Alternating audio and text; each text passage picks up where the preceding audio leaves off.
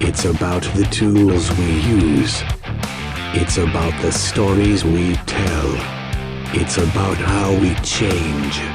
It's evolution, baby.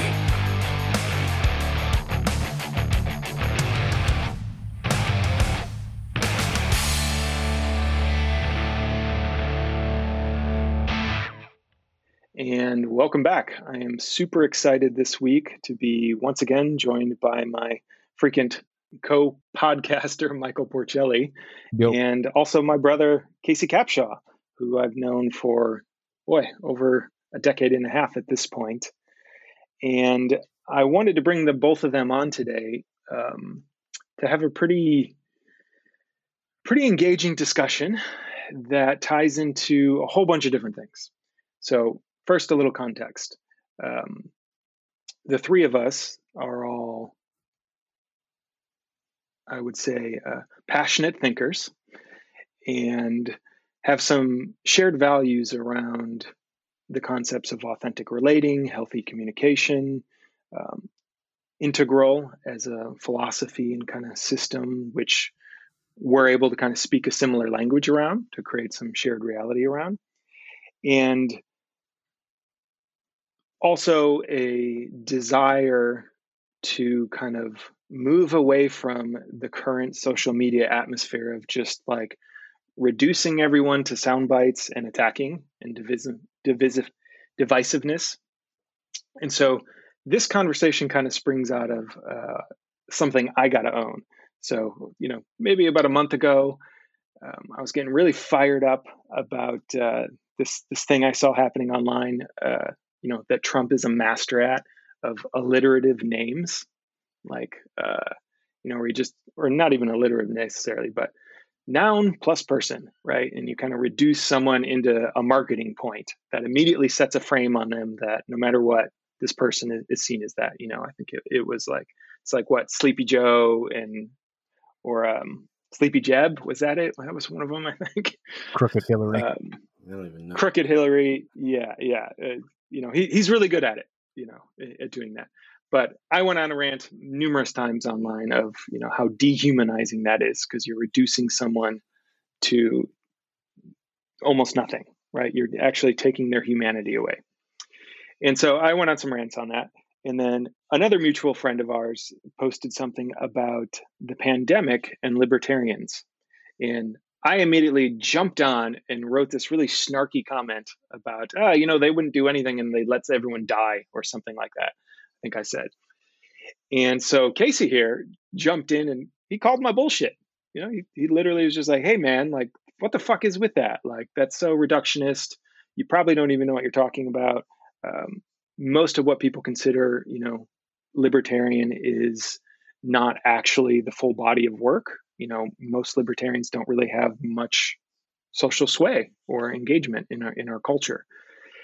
And I had to sit with that for a couple of days. And then it opened up a pretty amazing thread on our Twitter where a whole bunch of ideas I would not have been exposed to, particularly about the pandemic and what's happening right now, kind of came into my feed.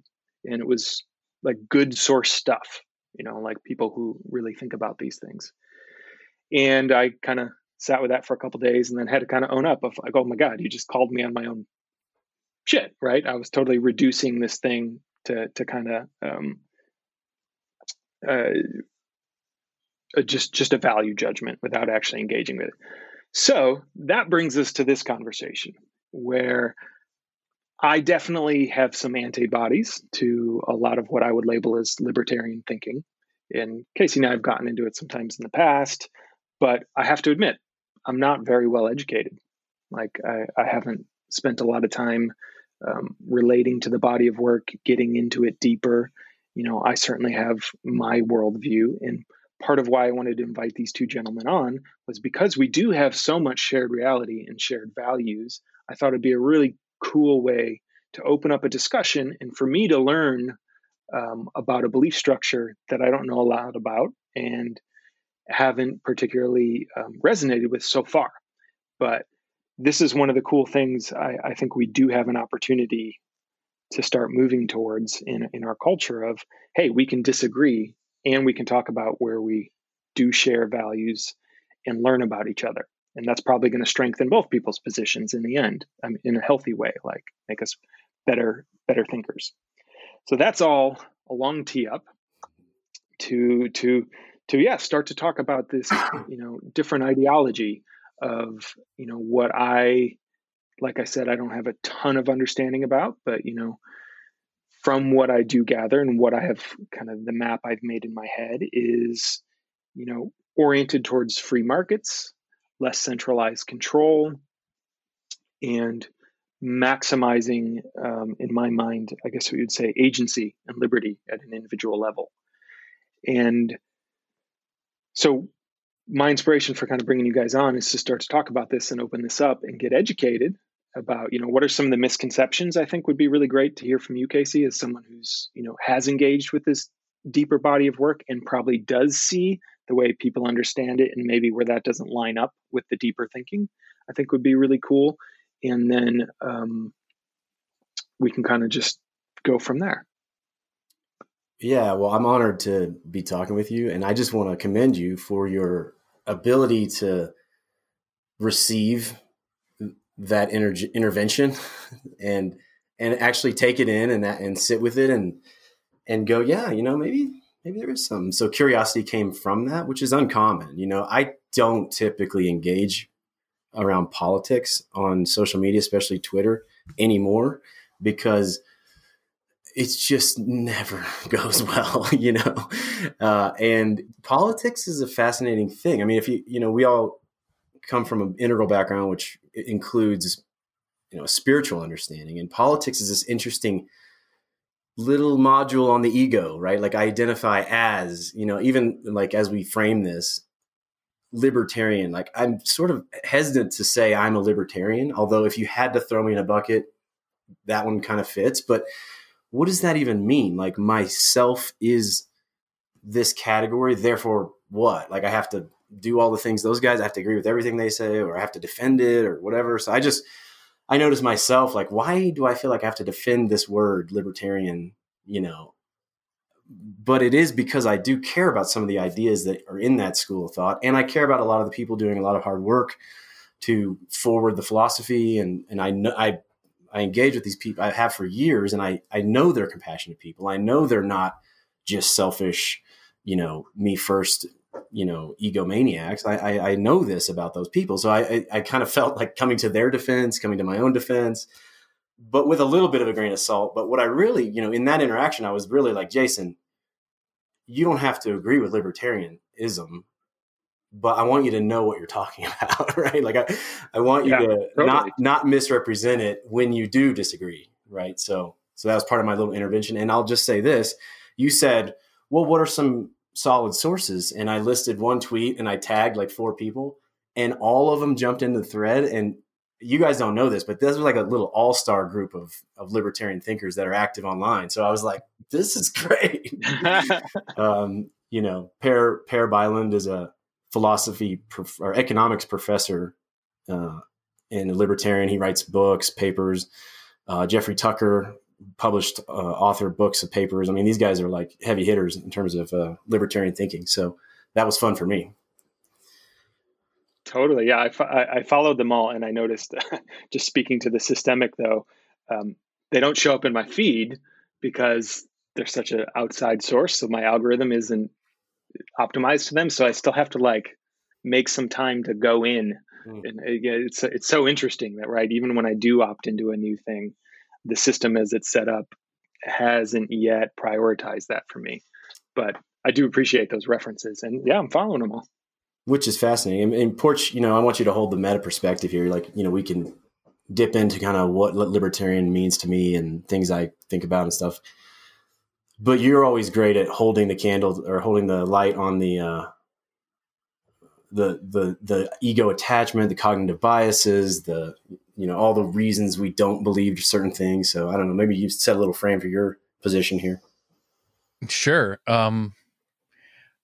I definitely find my personality type attracts to kind of mediator roles in conflict. Like that's just generally where I go. Like, let me help these people understand each other and make peace. So like maybe that will show up here in this conversation. So I got my eye on that.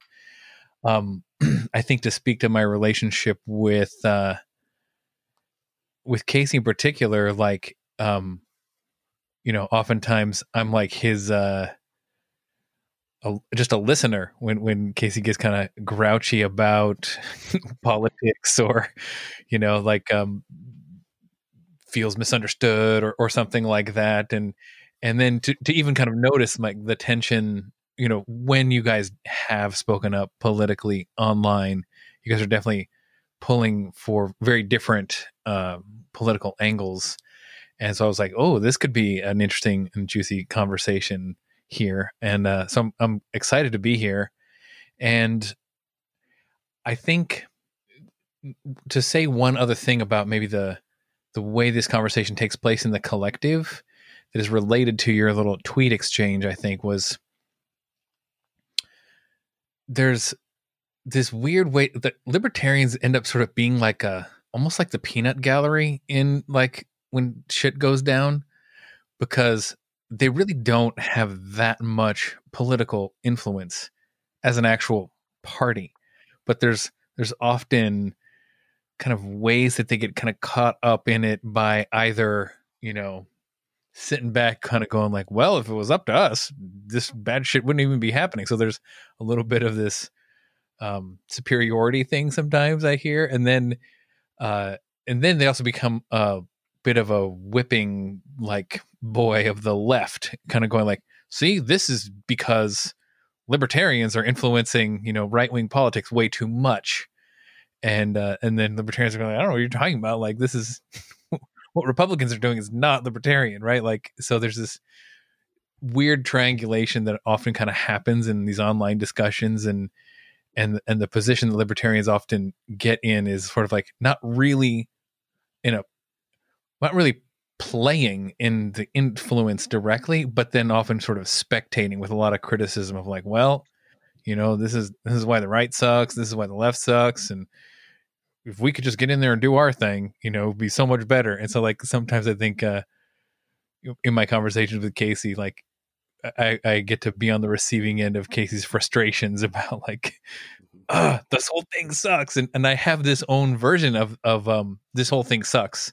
Also, like I generally feel dissatisfied with the quality of the political discourse, but also just dissatisfied with just generally what the dominant political parties stand for. Like, to me, it's not like an equivalence on all counts. There's definitely moments where I feel more my lefty, and definitely moments where I feel more libertarian or more right wing. It's sort of, I think, what it feels like to be an integral perspective, perhaps, or at least the way I make sense of that.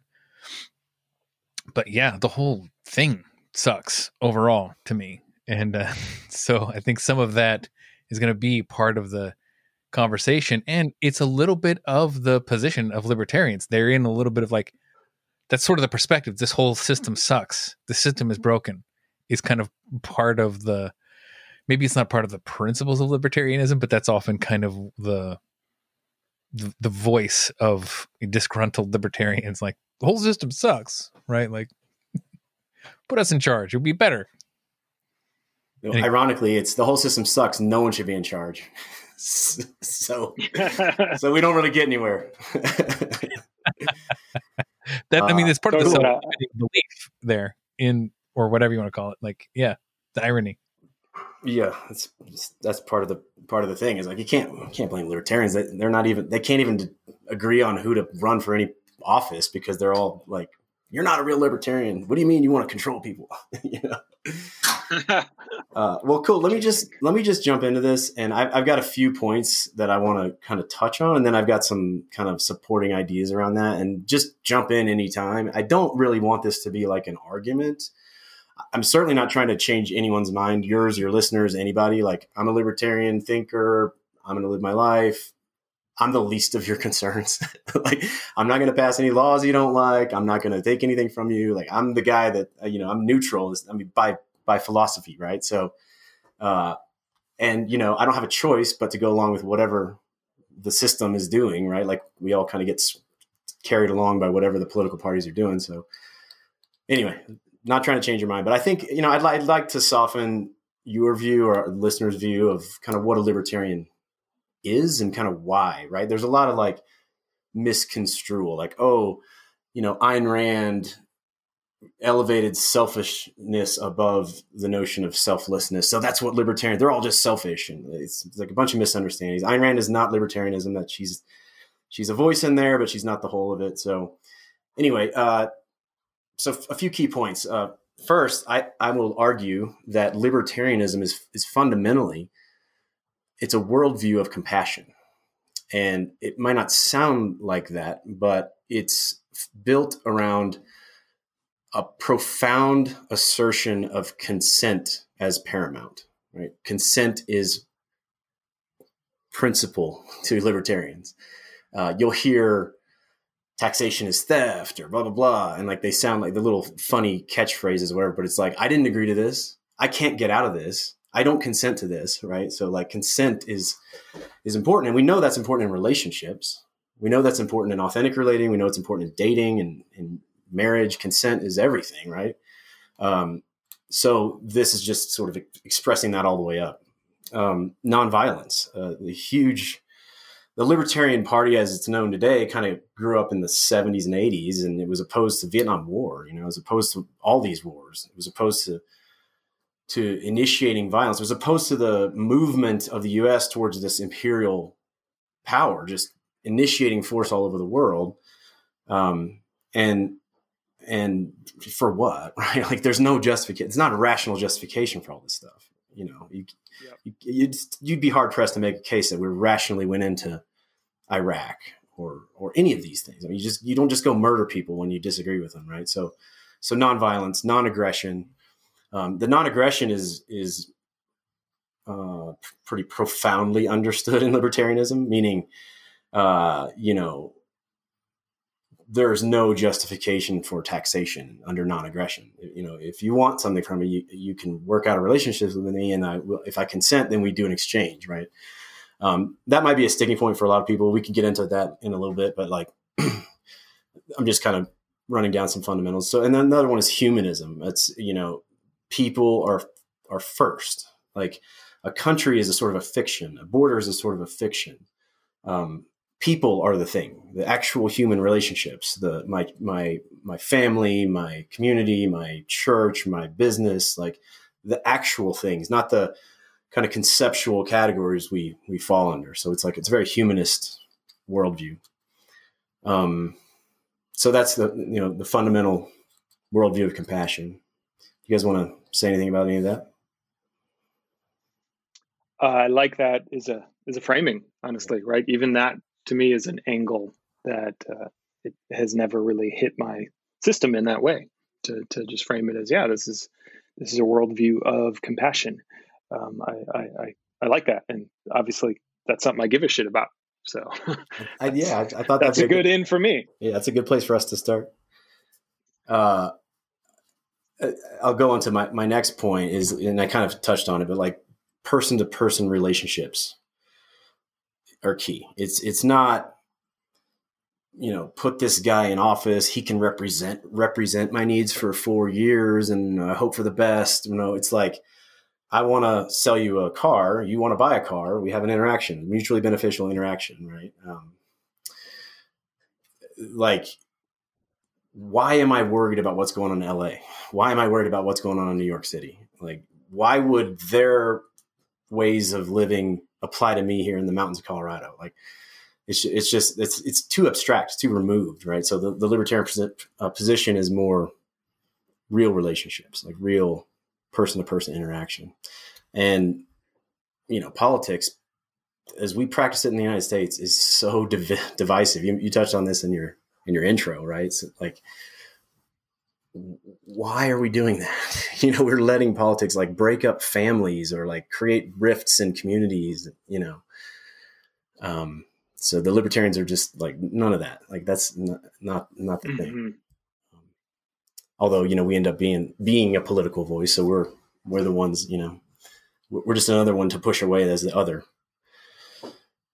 So another point I want to make is is there's like an epistemic humility about libertarianism, meaning the complexity of life is just so great and so mysterious that no one should be leading. Like no one is qualified for any of these jobs, right? Like no one can possibly understand. I mean, we've got a pretty prime example of that with the president right now. I mean, I think no one would disagree that guy, he just kind of fumble fucks his way through the day. And like, I don't know. I mean, I could think of some people I'd rather have in there in terms of competence, but really no one's going to be competent. You know, I mean, you could say like pull together the right coalition and yeah, maybe, but like, there's just a humility. I mean, you know, one of the points that's made, I can maybe talk about later, but like no one person knows how to make a pencil. Something as simple as a pencil requires a body of knowledge, resources, coordination on a global scale to just come together. You know, rubber, you got to bring steel for the little rubber holder. You got to get the wood, you got to get the lead. Like no one person could make a modern pencil. You know, you can make something, a stick with something in it maybe, but like you're not going to be able to make a pencil, right? Like that's just the simplest thing you can think of is so complex. We couldn't even do it. So there's some humility about libertarianism. It's like, well, I don't know. Let's let the market and the meshwork of human decisions decide. And I think a fourth and final main point is just this acknowledgement of human failings, right? Like Mark Michael Lewis actually made this point to me. He said, you know, any political solution has to account for corruptibility, fallibility, and unintended consequences.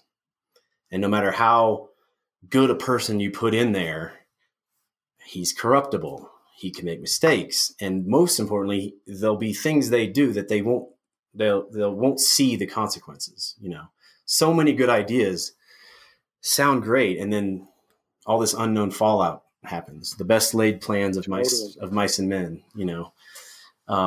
And so for corruptibility, it's the Lord of the Rings, right? Like the ring of power is seductive and corrupting, right? It's no one can hold it, not even Frodo, the most pure of the hobbits, right? Like, and that book is like the libertarian, like, you know, work of great fiction, but that's what they're talking about. It's like when you know, no matter how good we think we are, when we get put in the right place with enough power and opportunity, we can be corrupted. So that's sort of my overarching frame. How's that sound? Love it. Actually, yeah, it's great. I think those are all great key points, and you know, definitely give me some things that I think would be useful for me to pick your brain around. You know, just even in terms of shooting off the hip. Yeah. Shoot. Things I noticed about that of, you know, so one thing I heard that I'd be curious about was, or just struck me was the value around, you know, like what does someone in New York have to do with me in my locality, mm-hmm. which I get. And then I'd just be curious in your mind, like, how does that map though onto that same thing of like the complexity of a pencil is so great, no one person could do it. Mm-hmm. I mean, do you feel the tension there of like, would Colorado have pencils if there wasn't somewhere holding that complexity elsewhere? Like the relationship between that of, you know, we are in such an interdependent place, or is the argument more to like, well, we should be making pencils in Colorado in our locality as opposed to somewhere else where we have no control over that. Does that make sense? What I'm kind of feeling in that tension? I think so. I don't feel the tension. So I may be so far down this road that that's not a thing for me. But like, I think there's a key distinction between like the voluntary nature of pencil creation or pencil need, right? Like if people in Colorado say they want a pencil, someone in New York says, I'll provide you a pencil. And then we say yes, right? Whereas if New York says you can no longer buy alcohol on Sundays, maybe a bad example, but you know, an example, we'd be like, well, we like to drink on Sundays. It's not your business. You don't drink on Sundays if you don't want to, but why are you telling us not to? Right. It's the sort of gotcha. The federalist versus what was the other like states' rights versus federal rights, notion. And the funny thing about libertarianism is like this country was originally very libertarian, right? Like the original Constitution, the founding fathers, like they were saying, like we need just the most minimal government. We need to slow it down as much as we can because governments tend to grow. We need to distribute authority as far down as we can, and then since then it's grown like a Leviathan. George Washington would just die if he saw what quote government is today. I think he would be like, oh, time to revolution again, I think. Porch, you got anything? Hey, Jason, I want to speak. I want to speak to this thing you're talking about because I think I do sense the tension that you're talking about. It's like there's if Coloradans aren't making their own pencils, but they're being made by New Yorkers, let's just say in this example, there needs to be some baseline of something that allows for the trade to happen, that allows for the contracts to be written and all this kind of stuff. And so there does seem to be like a need for like a unity or something like that. And at a basic level. And I think some of the things, if you look at libertarianism, at least some of the ways that I understand it, is the market itself needs to have at least some baseline protections, right? Like some way of doing like tort law to decide when there's conflicts over private contracts, for example, or there's to be kind of the protection of the notion of private property. So, there's definitely, if you go way far out, you sort of get anti-state versions of libertarianism. But at the very least, there's this kind of like minimalistic state that many libertarians agree to. But its job is really to kind of perform what is the minimum viable amount of shared reality, really, that everyone should sign up for so that we can essentially like basically live independently. And if you think of the way I think religious people treat like the religious freedoms of the United States, it's very much like that. Like we're not going to be a Christian country or a Muslim country, but we're going to be a country where Christians and Muslims can like live together. I mean, just to make it simple.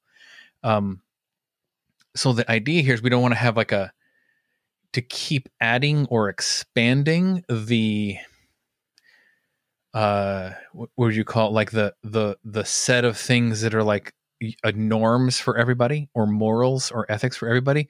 You actually want to like crank that needle downwards because like the smaller the amount of stuff that everybody needs to agree to, the actual more people can be included in it. So there's another thing that Casey didn't speak to that I think of as either directly or indirectly behind a libertarian philosophy, which is like maximize inclusion, right? But the funny thing is you maximize inclusion by decreasing the amount of things that everybody needs to agree to. And that's a kind of a sort of a systems way of thinking of where some of the libertarian ideas come from. Make sense? I love that. Quite illuminating. Yeah, thank you for saying that. That was subtext of what I was thinking, but that's a great point. I love that. I'm gonna use that in the future. Yeah, I think that's a useful concept for me to wrap my head around because that's certainly one of the things I value in this concept of government, and I can be wrong here, is just the idea of like the floor. You could call it the safety net, the floor of behavior, the floor of values, the floor of how badly are we willing to accept someone's life can get, right, in our culture. Like here's the floor that we kind of try to agree upon.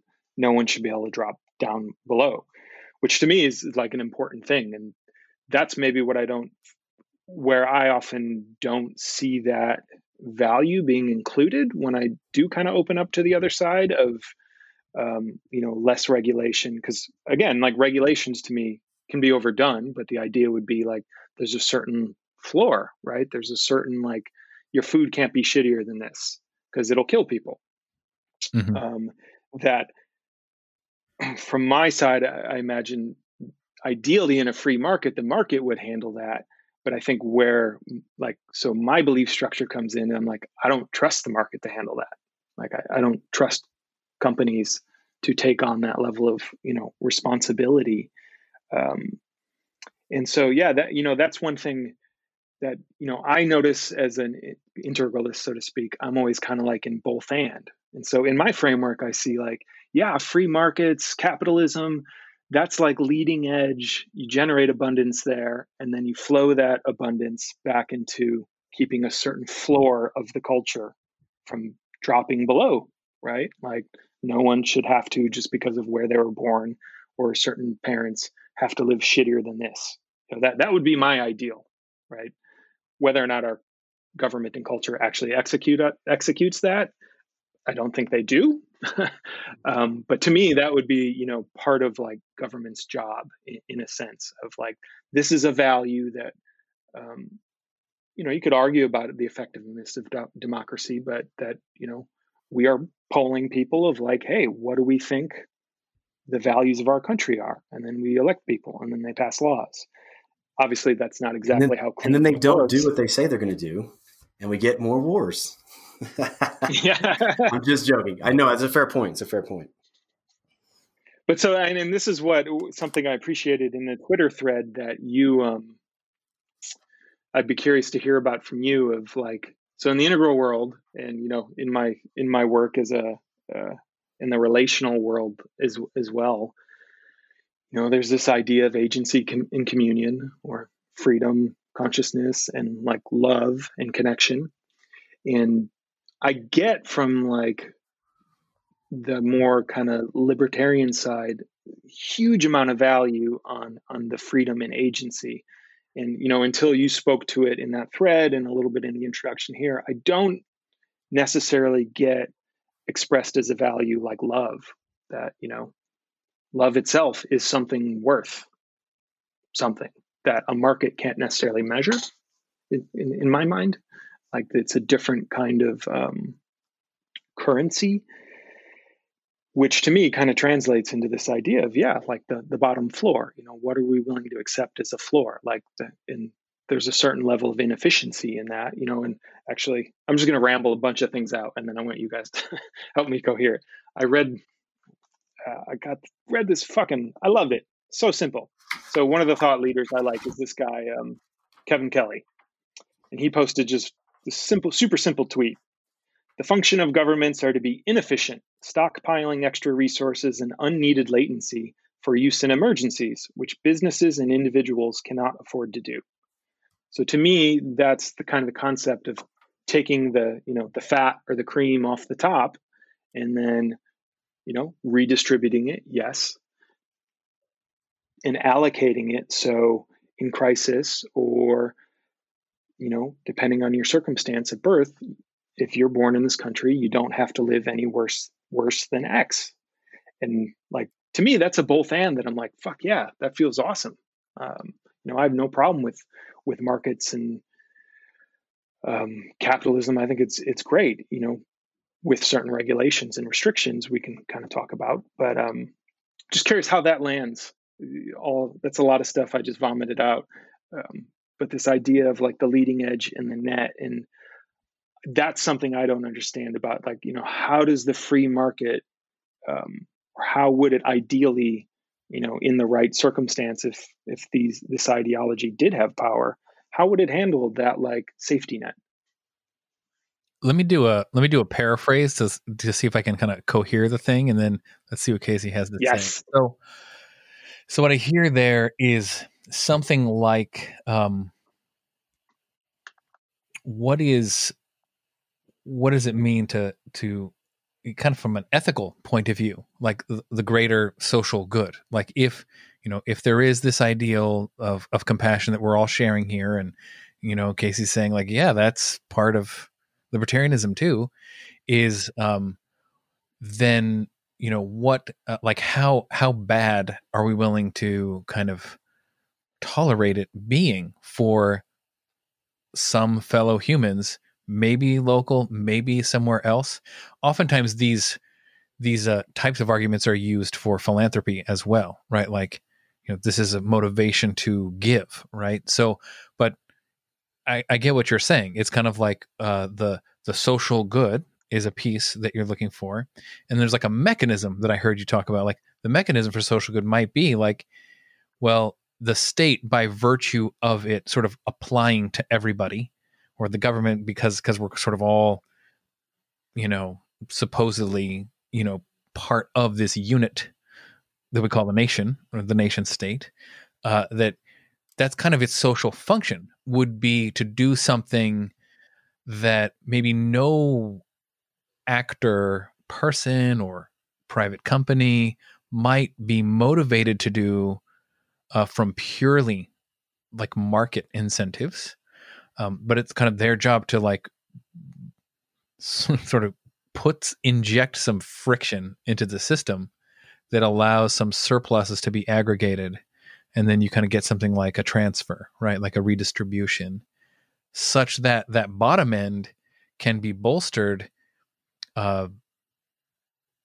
in cases where maybe the market left up to its own devices wouldn't bolster it. That's the argument that I kind of hear in what you're saying. And it's a kind of one that I hear often kind of leveled against libertarianism, is like, well, what about the ways that the market fails to provide for this type of social good, which is kind of like providing this floor?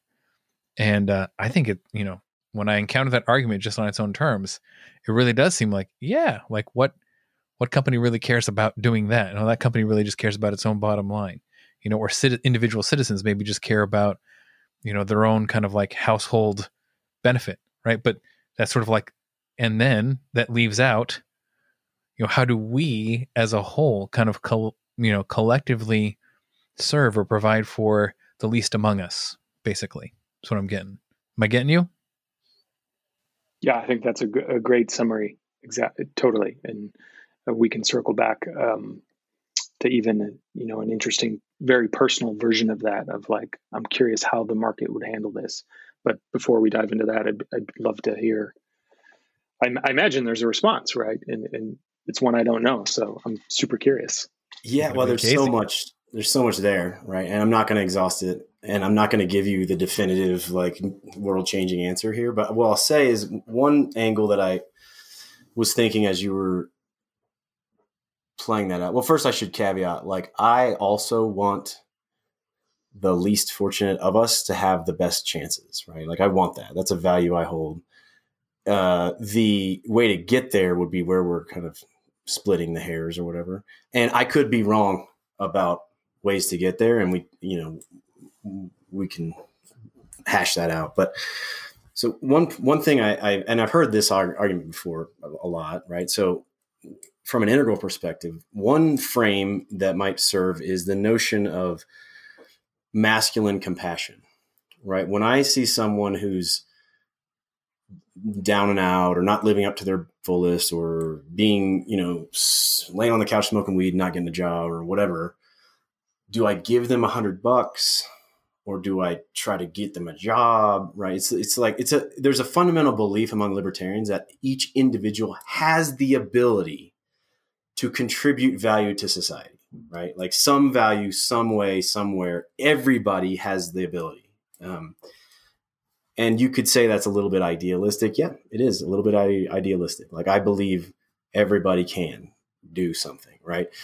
But if you give them an out, they might not do it, right? Like, if I don't have to feel the pain of my not doing a thing, I don't have to change, right? Like, if my life conditions don't hurt me, then I don't evolve, right? So from an integralist perspective, it's like, maybe you just need to suffer a little bit until you pick yourself up. And here's a ladder, and here's a rope, and here's a step, choose how you want to do it. Right.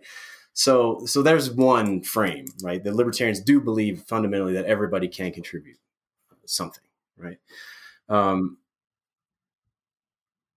And then that the state intervention actually provides a disincentive for really scrapping and trying to add value. Secondarily, many libertarians come from churches or communities, right? And so there's a default position, which is like, well, that's the church or community's job to take care of all of its flock, right? Its people. And you could also say like charitable organizations or anything like that. And I think the value in that perspective is that when you deal with the state and like the welfare program, you're not a human. You're a statistic. You're a number. You qualify for your whatever benefit. You get it. They don't know who the hell you are. They don't know what you're doing with it. You could drink it all, smoke it all. You could have legitimate use for it. They don't know who you are. They don't care. Whereas in your community, if you see one of your brothers struggling, ideally you would reach out, or the family, ideally you would reach out, right? Now you could say, well, that's just not how the world works. And you could be right, but we do have this sort of Borg that's in the space of the community, the church, the family, the charitable organization, you remember the Oddfellows, right? Or the Masons, like those used to be, the Oddfellows was like this organization where they had like three principles. It was like, I can't remember the principles, but it was like, take care of your brother, like feed the homeless and bury the dead. Like that was their three things. And it was literally like, hey man, if I die at work, will you take care of my wife for me and make sure I get buried right? Like that. They came together 300 years ago for that, right? So, another part of this argument was like, I do believe that anything people value will be addressed. And you could call it by the market. You could call it whatever you want, right? The market is this sort of neutral, like value neutral exchange notion, right? And people think of like companies as like only worried about their bottom line. But the truth is, as people's individual values progress, the company's bottom line looks different, right? Like the thing they address, the values they work towards look different. And you see that, I mean, in Silicon Valley, you see it, consulting companies, like we're addressing higher order values now. And like, it's just part of doing business, So yeah, everything's anchored in like the monetary exchange and profit, but the products and services and how they do things all become an expression of the actual values of the individual people playing. Because with the free market, you have voice and you have exit, and your voice is stronger because you have exit. You can leave the company. You can refuse to buy the product. You can refuse to live in the neighborhood, right? Whereas under the umbrella of the state, I can't leave. I mean, I could go to a different country, but I can't get away from a state somewhere. Everywhere I go is populated by this notion of a state, right? So anyway, that's kind of a lot to say. And I know it's not exhausting the point, but just some frames around it. Totally. And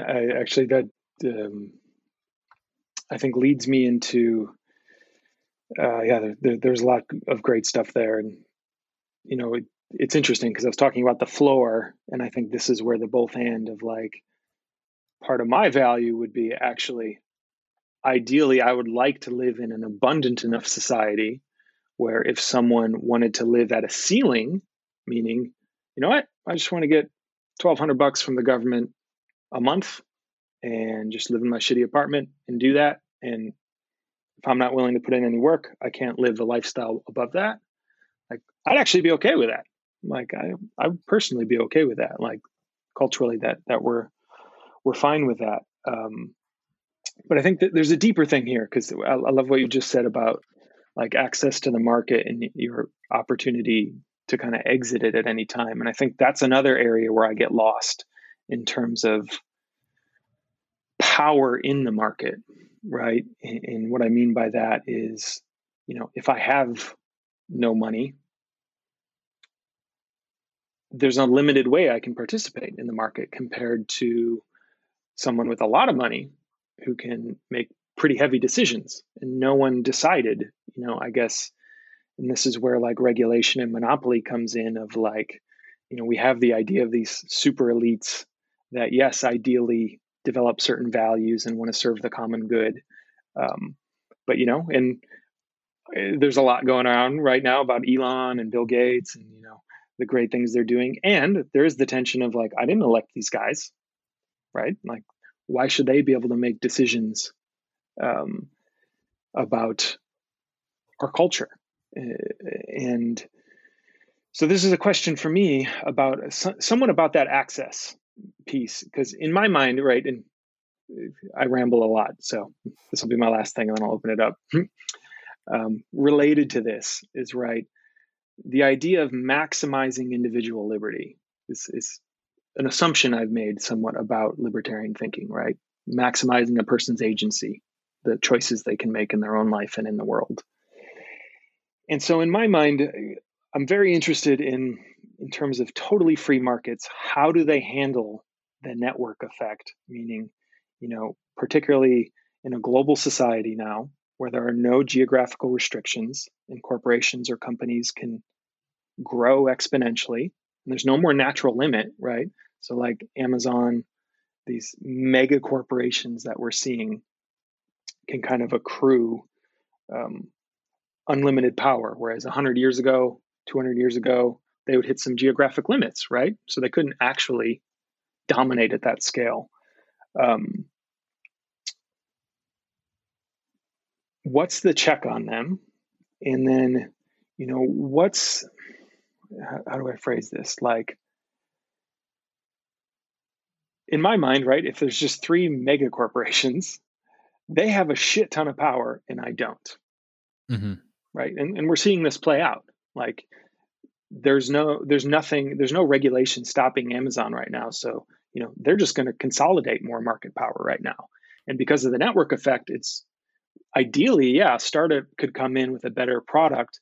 But the idea that the more people you have that participate in a network, the more useful it becomes, which is kind of more of a mathy side of things. Like, I don't see how the free market can work those things.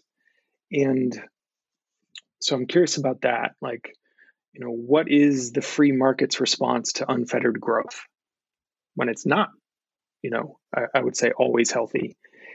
And then this is just another ideological thing I have of like, if the idea is to like maximize individual liberty and spending power is one way to do that, increasing the surface area of money seems like it'd be a great way to do that. So Bill Gates can literally only spend so much money, right? When it accrues, and then suddenly it's a very top-down thing. I will give it to this charity. I will give it to this charity. Versus if you took all of his money and divided it up by all the people on the planet tomorrow and just dispersed it, there would be a shit ton of agency the next day in terms of where that money goes in localities. So those 2 totally random kind of things. But just start wherever you want. Either of you.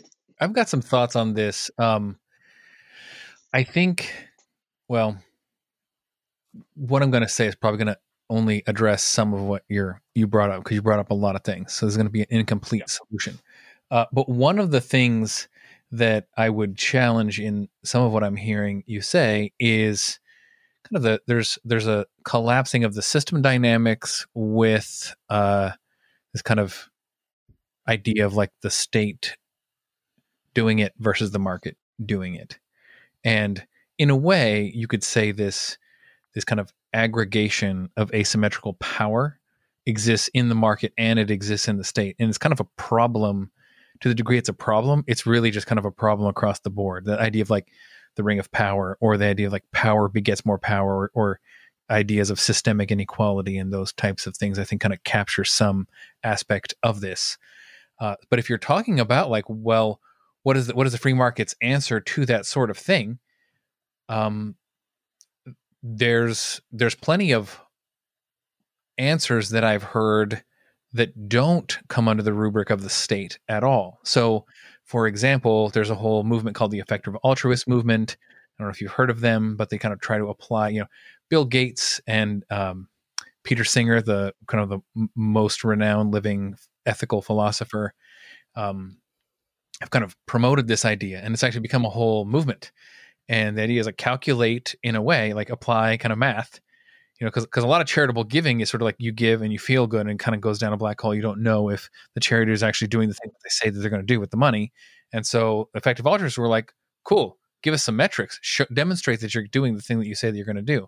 And so they kind of created a kind of a multi-pronged approach to this. And this was only going to, I don't speak on behalf of effective altruism, but there's a few of these points that they do. One of which is like, earn to give, like above a certain level. Just like there are like at least some subpopulation of like Wall Street traders who basically said like, cool, anything above whatever 60,000 that I earn, just automatically. So there's some people that are like literally donating greater than 50% of their income into the optimized charities that are kind of vetted by the effective altruist charity evaluators.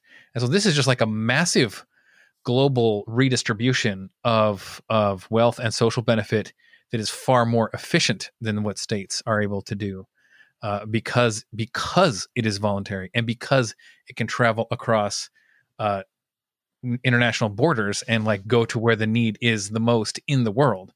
So this is kind of one answer where I would say like, well, the voluntary thing, this kind of consensual thing that Casey has talked about, which is kind of more there. It's like, well, the more they have the flexibility to do that, the more they will do that. And sort of the ultimate example is the idea of the billionaire pledge that Mark Zuckerberg and Bill Gates have made, and this way that they're trying to redistribute as quickly as they can. And I mean, this is, I think the moment that we're in, this COVID pandemic that we're in, I think is a very interesting illustration of that, because some people are kind of like, I don't trust Bill Gates to like whatever, right? But then you can respond to that and say like, Bill Gates has been telling governments that they're not ready for a pandemic and that they should be getting ready for that for years, and they just didn't listen to him.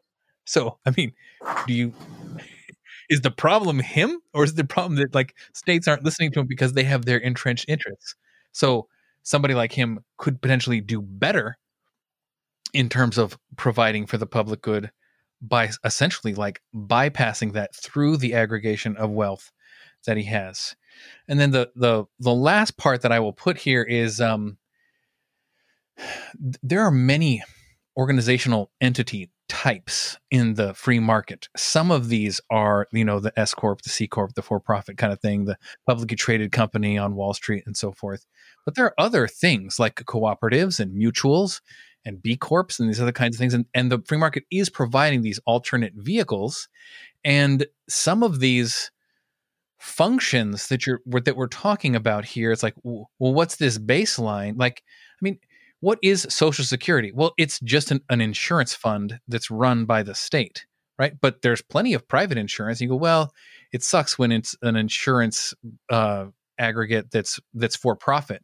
I would probably agree the incentives there are kind of shitty. But there are also cooperative insurance funds, which are now kind of like, oh, what is that? Well, it's sort of like, in my mind, has the potential to be better than the state or a for-profit company. Like this kind of collapsing of market means for-profit corporations is another kind of error I see in the criticism of libertarianism, because you can have any kind of organization that you want. I mean, these charity evaluators and these international charity companies and NGOs, these things are not state-run actors, and they are doing massive wealth transfer and for benefit stuff like across international borders. So like these are just some of the ways that it is already happening, that if state actors kind of like took more tax money away, there would be less flowing through these other pipelines, which are arguably in some cases superior pipelines than the ones that are provided by the state. So that's kind of my answer there for some of that. That's a good one. Totally. Yeah. Yeah. And, the cynical response to that is often like, well, it's just not gonna happen. It's like, well, it would by some people, would by me, I care about it. Anyone who has those values, they'll do it, So one thing I wanted to sort of loop back to with your talk about corporate growth and monopoly, and there's clearly some disadvantages to like too much centralized power. But interestingly to me is you don't apply that same critique to the state itself. The state is the biggest monopoly. It's the monopoly on the use of force, the initiation of force, right? The worst thing you could do in the marketplace, the state has the absolute monopoly over. And we've seen what it can do, right? The United States has been at war. What is it, like 222 out of its 240 years or something? Like, like, I don't trust the state more than I trust any corporation, certainly. And in fact, I trust most corporations more. So the other thing I would say to that too is the notion of monopoly, and this is going to be a sacred cow that you may not surrender to me, but the notion of monopoly is largely a myth. And by that, I mean, you certainly have temporal monopolies, but you don't have sustained monopolies. And a few examples of that, back in, I don't know, what is it, like 2007, if I'd have said, MySpace will be gone in 3 years, you'd have been like, no way, man, MySpace is everything. And Facebook came along and MySpace went away. It hobbled along for a while. I mean, that's just a sort of a fun example, but do we hear about Standard Oil anymore? Do we hear about, Carnegie Steel or whatever, right? Like, those were monopolies. They came, they got big, they get too big to sustain themselves. They get too big to move and too inefficient. And then they get taken out by scrappy competitors, right? Like, Silicon Valley is built on the notion of disruption of industry, right? Taking out monopolies, right? Like what's the real estate? There used to be like these huge real estate things. And like now there's like Airbnb. It just is like, hey, we're going to destroy your business model with something that people want more, right? So you'd be hard pressed to find a monopoly that persisted for more than 50 years in history. IBM, right? IBM used to be this megalith, and like IBM's still big, but they certainly they got compressed by competitors. HP, like all these Dell used to be every computer anyone had was a Dell. And now it's like, they're just a niche thing now. So monopoly's not that big of fear for me. The other thing I'll say is monopolies get to be monopolies by providing massive value. Like, Amazon didn't get big because it wanted to be big. It got big because it really met people's needs in a way more efficient way. And I love Amazon. And when I think of Amazon, I'm like, yeah, why did I ever even go to a retail store? I don't want to go to a retail store. I want the thing in my house. I don't want to go get it. That's a waste of time. I want it here. Sure, I can be nostalgic for small businesses. Boutiques are cool. I like entrepreneurialism is fundamental to libertarianism. So there is a cost, but you have to, again, back to masculine compassion. Either you figure out a way to provide value or you go away because you're not doing it right. Right. So the other thing I would say is, like, what the government does, and this is back to the seen and unseen, it tries to get in and sort of intervene in ways to like help out things, with regulation. And what it's really doing is trying to preserve the status quo, and, often with bad and, motives, right? Influences from voting blocks or whatever. But like, an example of this is like licensure for, say, cosmetologists, right? People that cut hair. Like, you got to go through a year of school. You got to pay all this money. You got to get your license so that you can cut my hair. I mean, if you're good at cutting hair, just cut my hair, right? But the state has to get in and make sure we're all safe. It's like, I don't need that, right? And like, there's always a case of like, well, what about that one person who didn't do it right and got that person infected? And it's like, yeah, okay, but what about the war, right? Like, like the medicine is worse than the disease in my eyes. So that's a couple points there. I want to touch on the distribution of money. Like, you were critiquing Gates and Musk, and I find Gates and Musk to be like, titans of industry, like heroes. They're kind of like Ayn Rand heroes. But I mean, if you look at like what Elon Musk has done, if you consider like pollution and climate a problem, he just dropped a systemic solution on the thing. And like, he's done more to address that than arguably anybody else, So it's like, yeah, give him $10 billion. I don't care what he gets. I don't care how many yachts he drives.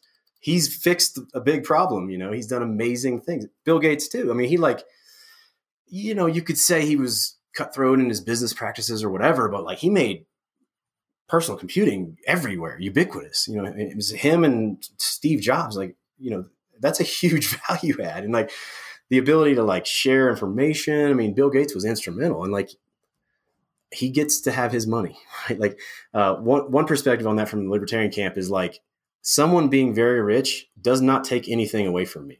It's not a zero sum notion, right? Like a market is a complex thing.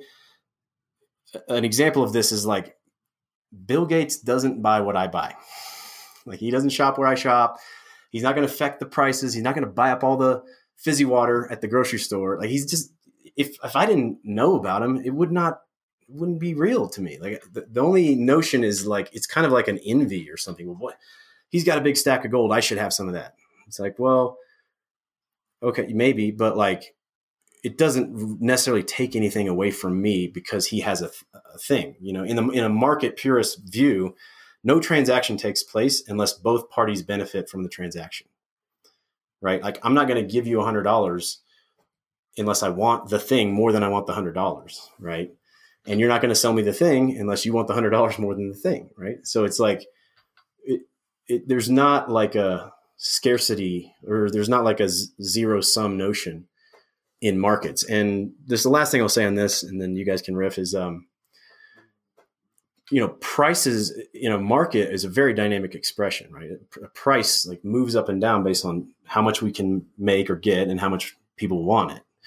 So, you know, if Bill Gates gets a lot of money, he might drive up the price of like yachts, but he does not affect the price of anything else down here. And like, if we took all of Bill Gates's money and spread it around, everybody gets $200 or something. Like, what do we get? And what does that do? It, you know, people buy all the beer out of the liquor store, or, you know, what do they like? It's immaterial. And it actually might affect prices. Like people talk about UBI. If everyone was given $2,000 a month, well, what would happen? Well, first thing that would happen was rent would go up because everyone would try to get better apartments, and there's only so many apartments. So prices would go up, right? So just some appreciation of the dynamics of supply and demand and the price function is pretty deep in the libertarian philosophy, I'd say. So I'll leave it there. Rich, do you have any thoughts? Yeah. I think there's another thing I want to speak to, which is kind of related to some of the things that Casey was talking about, especially this idea of like, it's not market exchanges are not necessarily zero sum. I think there's kind of an argument a bit here about like balancing the spread of the wealth, right? Like, what's the income gap between like the most wealthy and the poorest versus what's the trend over time? Like, is the average going up, or even is the bottom actually going up over time? And so how much spread from top to bottom are we willing to kind of tolerate, given, you know, the rate of bringing up the bottom or bringing up the average? And this is kind of brings in more of like a complex systems or utilitarian view on libertarianism. And, you know, I don't think these things are kind of like iron laws of nature necessarily, but I think of these as like heuristics or principles when I think about it, where it's like, well, if there is this freedom to pursue innovation across, like, spend or invest wherever you want, like there's this, whatever you want to call the frothy edge of the evolution of a marketplace, right? There is a lot of waste. There's a lot of like companies that get like startups that like fail. Like the majority of these things happen, but it's like a fanning out or a spreading into what is possible next. And like, if any one of those things work, what it ends up doing is it ends up generating more overall value for everyone. And then this is the idea of like all boats rising, not that like the earning up at the top is taking away from something at the bottom. It's actually again boosting the bottom. And anytime you add friction to the system, now this is something that when I think of system dynamics, you know, I think some amount of friction in the system can actually be helpful. Like the kind of thing you brought up of Kevin Kelly saying like, well, maybe it's the job of certain inefficiencies to exist so that we can kind of aggregate surpluses or create hedge positions or those types of things. I'm like, sure, some of that does seem to be useful. But if you kind of gum up the works too much, right, you sort of take the wind out of the sails of a lot of people, right? It's not, and maybe you could say this is kind of the thing that harnesses self-interest for the greater good. I mean, this is another sort of principle here. But from a systems point of view, it's like you can't predict or control what the next disruption will be, right? It's actually this intellectual humility point that Casey brought up at the beginning.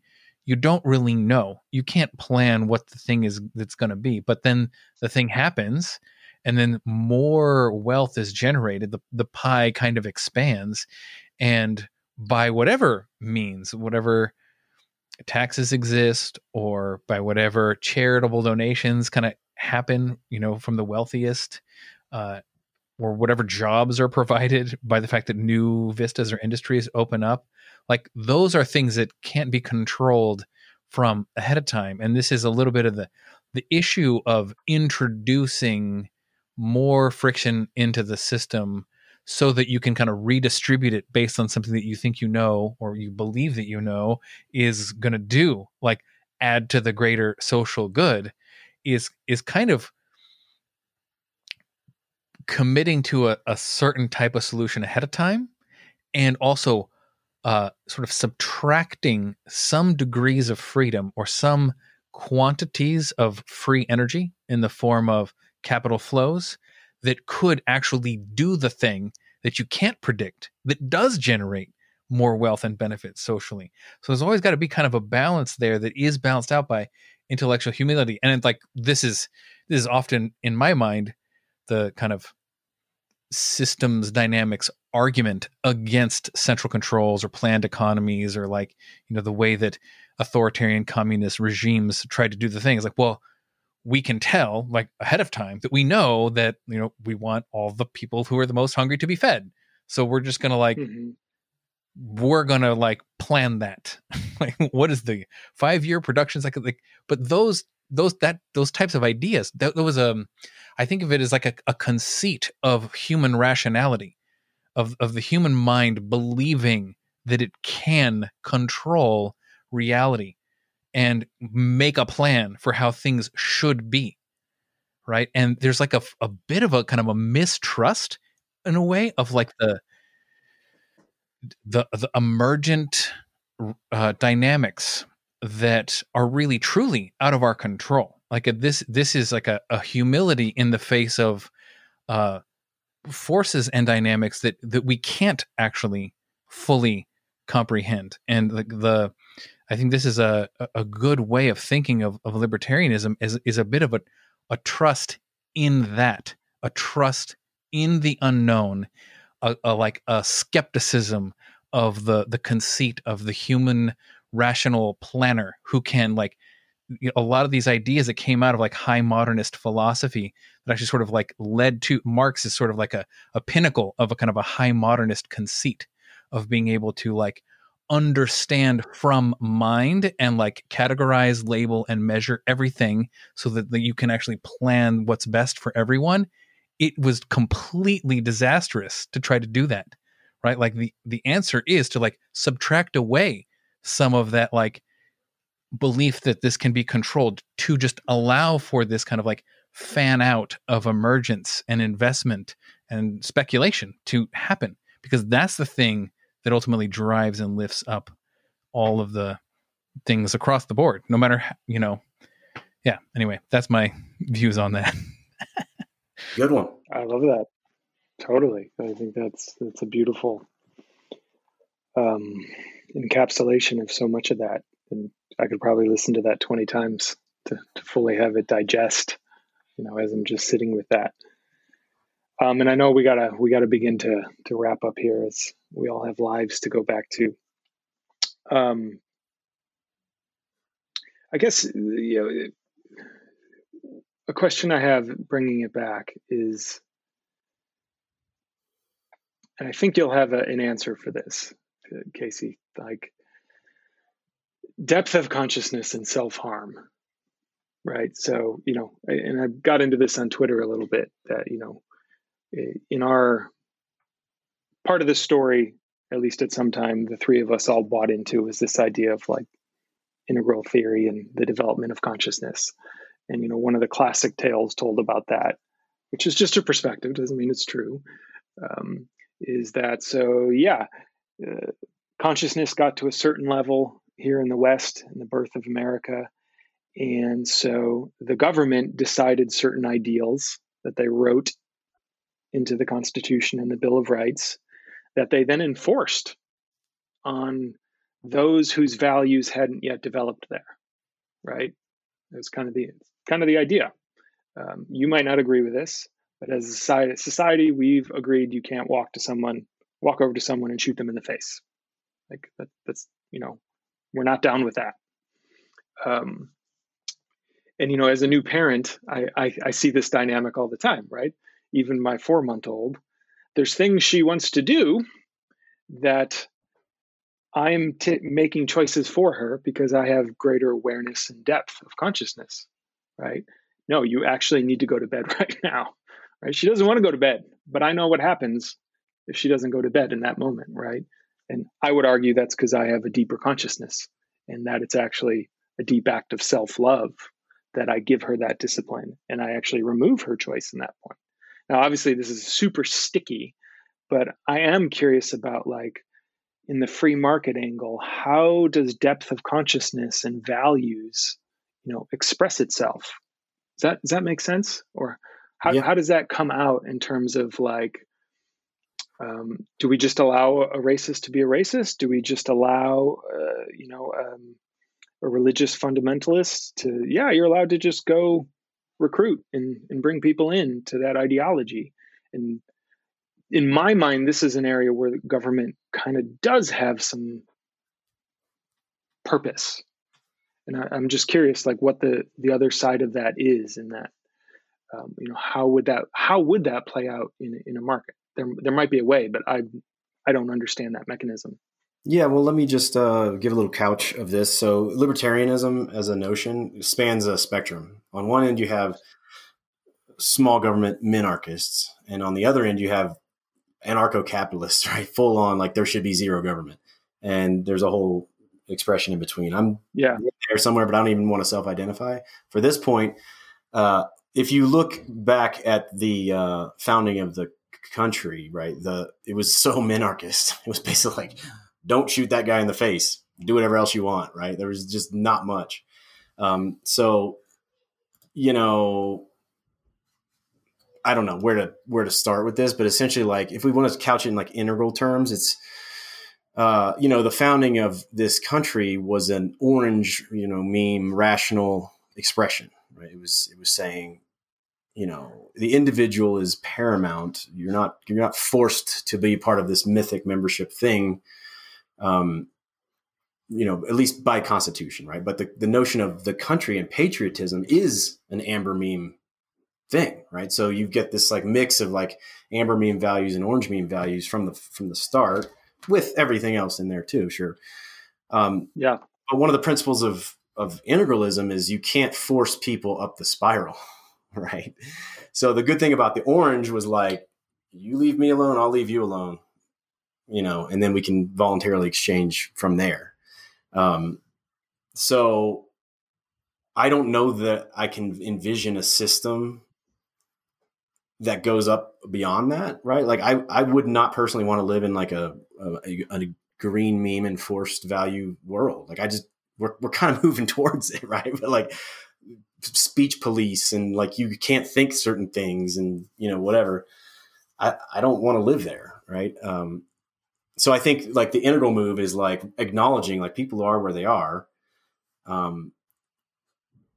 We want to have some sovereignty of the hold on, right? Like, your individual self needs to be protected by some mechanism, either yourself or an insurance organization or some sort of security force or something, whatever that is, right? Like, we can agree that, like, you don't do certain things. but I guess I don't like what we're describing here is sort of like the leading edge emergent of like what a social organization would be. So I'm not going to pretend I know what that looks like, you know? But I do know that like, if I want someone to evolve, I don't force them to. Like I try to show them the benefits of the evolution, or they sit in an uncomfortable spot long enough where they go seeking to get out, you know, to transcend their situation. Right. So that's kind of back to, you know, the masculine compassion point. It was like, you know, and this is kind of true. I mean, there's a whole movement in libertarianism around peaceful parenting. Like they take it pretty far. Like the kid is sovereign and like, we just create conditions to help them grow, but we don't make them do things or whatever. You know, I don't know. I don't want to get into all that, but, you know, I don't have a super strong, like nailed it answer for you here. I just find the government is very suspect. Like I don't trust the government to express my values because my values are beyond the government. Like Donald Trump doesn't know what to do with my money, right? I could spend my money way better than that government can. Hands down. I have 100% belief in that. And in terms of like values, I mean, I mentioned it a bit at the first, but like I'm horrified by the notion of war. I've been horrified by the notion of war since I was a child, right? I was afraid. I used to have to get under my desk. Why did I don't think I had to get under my desk for nuclear threat, but I was fucking terrified of the Russians sending nukes. Like when I first learned about that, I was like, that's the scariest thing I've ever heard. We spend a lot of resource maintaining the threat to do that to the rest of the world. You know, it's like, that's not where I would want my money going, you know? And like I said, we've been in wars my whole life, man. Vietnam, Iraq 1, Iraq 2, Afghanistan, whatever's going on in Yemen right now. We took out Libya, the whole Central America. We basically like devastated them. We hold Puerto Rico like this vassal state that they don't have rights. You know, it's just, what is this? You know, like I don't want to support this. So, you know, I'll say that a big like emotional and personal part of my libertarianism is just absolute disgust with what I've seen the country do. And I lost faith that voting for anybody is ever going to change it. You know, like my personal history, you know, I grew up essentially Democrat. I voted for Clinton. I voted for Ralph Nader because I thought he was, you know, speaking the right problems. I voted for Barack Obama. And I think when Obama came into office was the super transition for me. It was like Bush, what is these guys doing? They're just going to war with people. It's clearly over economics and oil. Like they're lying to us. What is this? Obama comes in. I love the guy. He's charming, right? He speaks well, but he murdered people, drones, man, like 500 something drone strikes, killed a US citizen with a drone without trial. I'm not blaming Obama. I just think the system is just so fucked. Like Obama didn't have enough agency in the system to change it. So at some point you just got to be like, I'm walking away. This is not legitimate. Right. And that's where I'm at. Right. You know, our choices now, Donald Trump and Joe fucking Biden. I mean, I'm sorry. Like, no, you know, Joe Biden was instrumental in the war on drugs in the 80s.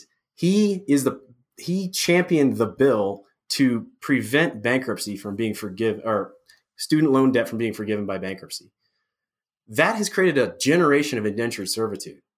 I can't stand by that. I can't abide by it. Bankruptcy goes back to like the fucking Magna Carta. Like the notion that you can't be an indentured servant is like a value from hundreds of years ago. And they just throw that out because what? Because they want to give student loans to kids that go to school. But if you give too many student loans, they start defaulting. The banks can't do it. So we got to put a stop over here and we got to put a stop over here.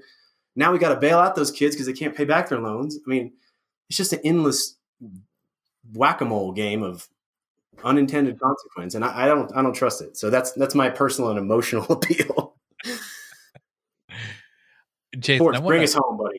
I want to talk about bringing in a development, and especially children, I think is especially pertinent. And, you know, I know the two of you guys are new dads, and I myself am an aspiring dad. But like, it does seem like intuitionally accurate that, you know, the younger the child, especially like at infant ages, and it's like there's not the requisite capacities yet developed to be like a full kind of agent in an economic system.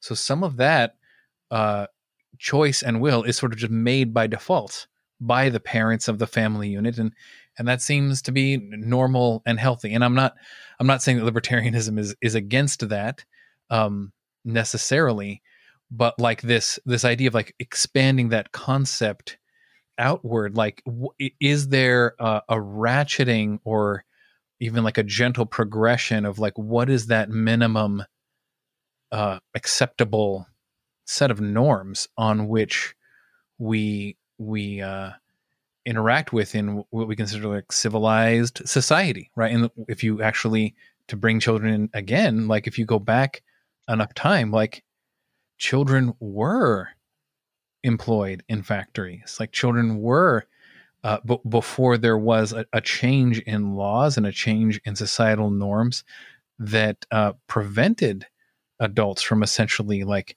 putting kids to work as early as possible. Like, and that I think really was, I'm really grateful we don't do that today.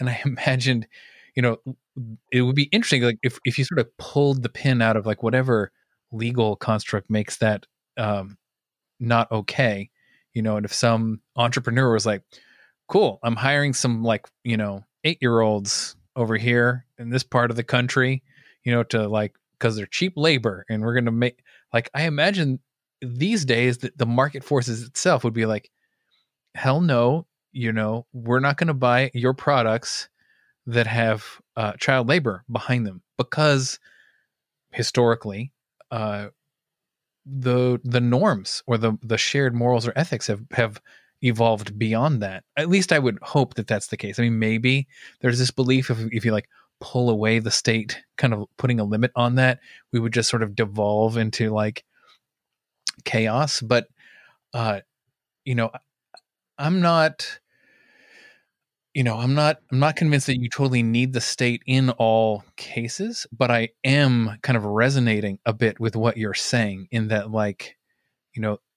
there's this move overall in the collective dimensions to whatever you want to call it, greater peace, greater mutual respect, greater individual liberty, and then maybe even greater, social good for everyone. And so what is the role of like constraining or giving shape to the market that is required? And at least in the minarchist version, that's the night watchman state idea of libertarianism is like, well,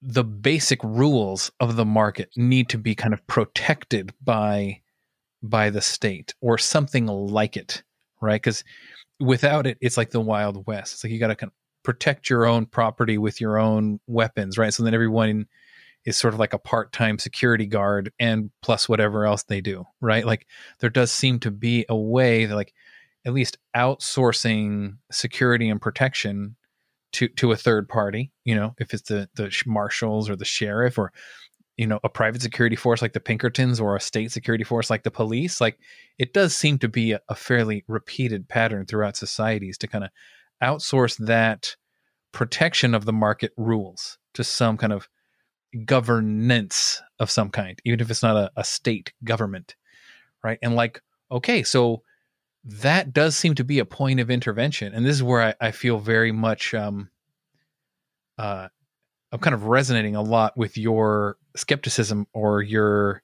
critique of libertarianism here, Jason, to the degree that that's behind your question.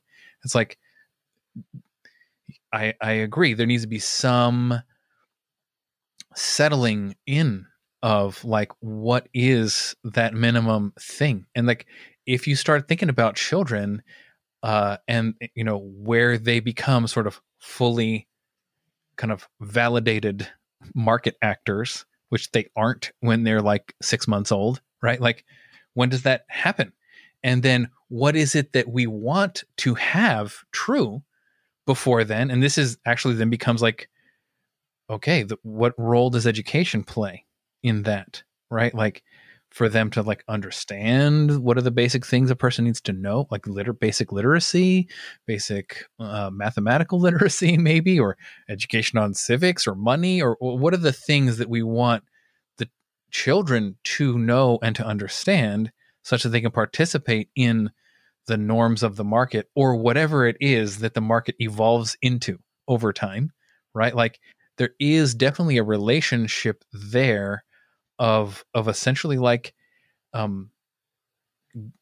suppose like infusing the values of whatever our society is that it has reached in order for people to kind of be fully sovereign individual people participating in whatever that social exchange is.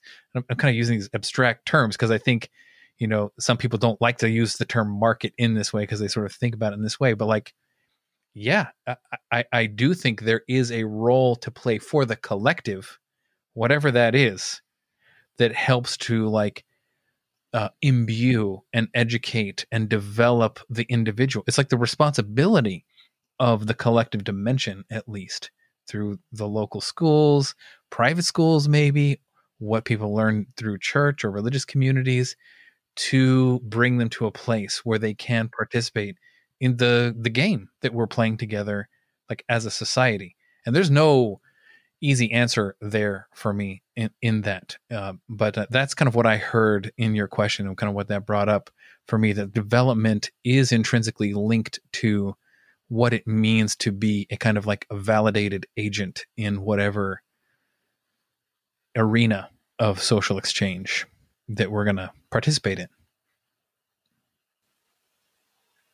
Totally. I mean, I think you really lined a lot of that up. And, you know, this is to me where it's like, oh, of course, there's a both and they serve somewhat different functions than, you know, government and regulations and democracy versus, you know, the free market. And one thing that just struck me is like, and then I think we can end and maybe agree to continue this conversation another time because there's so much here. But, you know, like it's like drunk driving, right?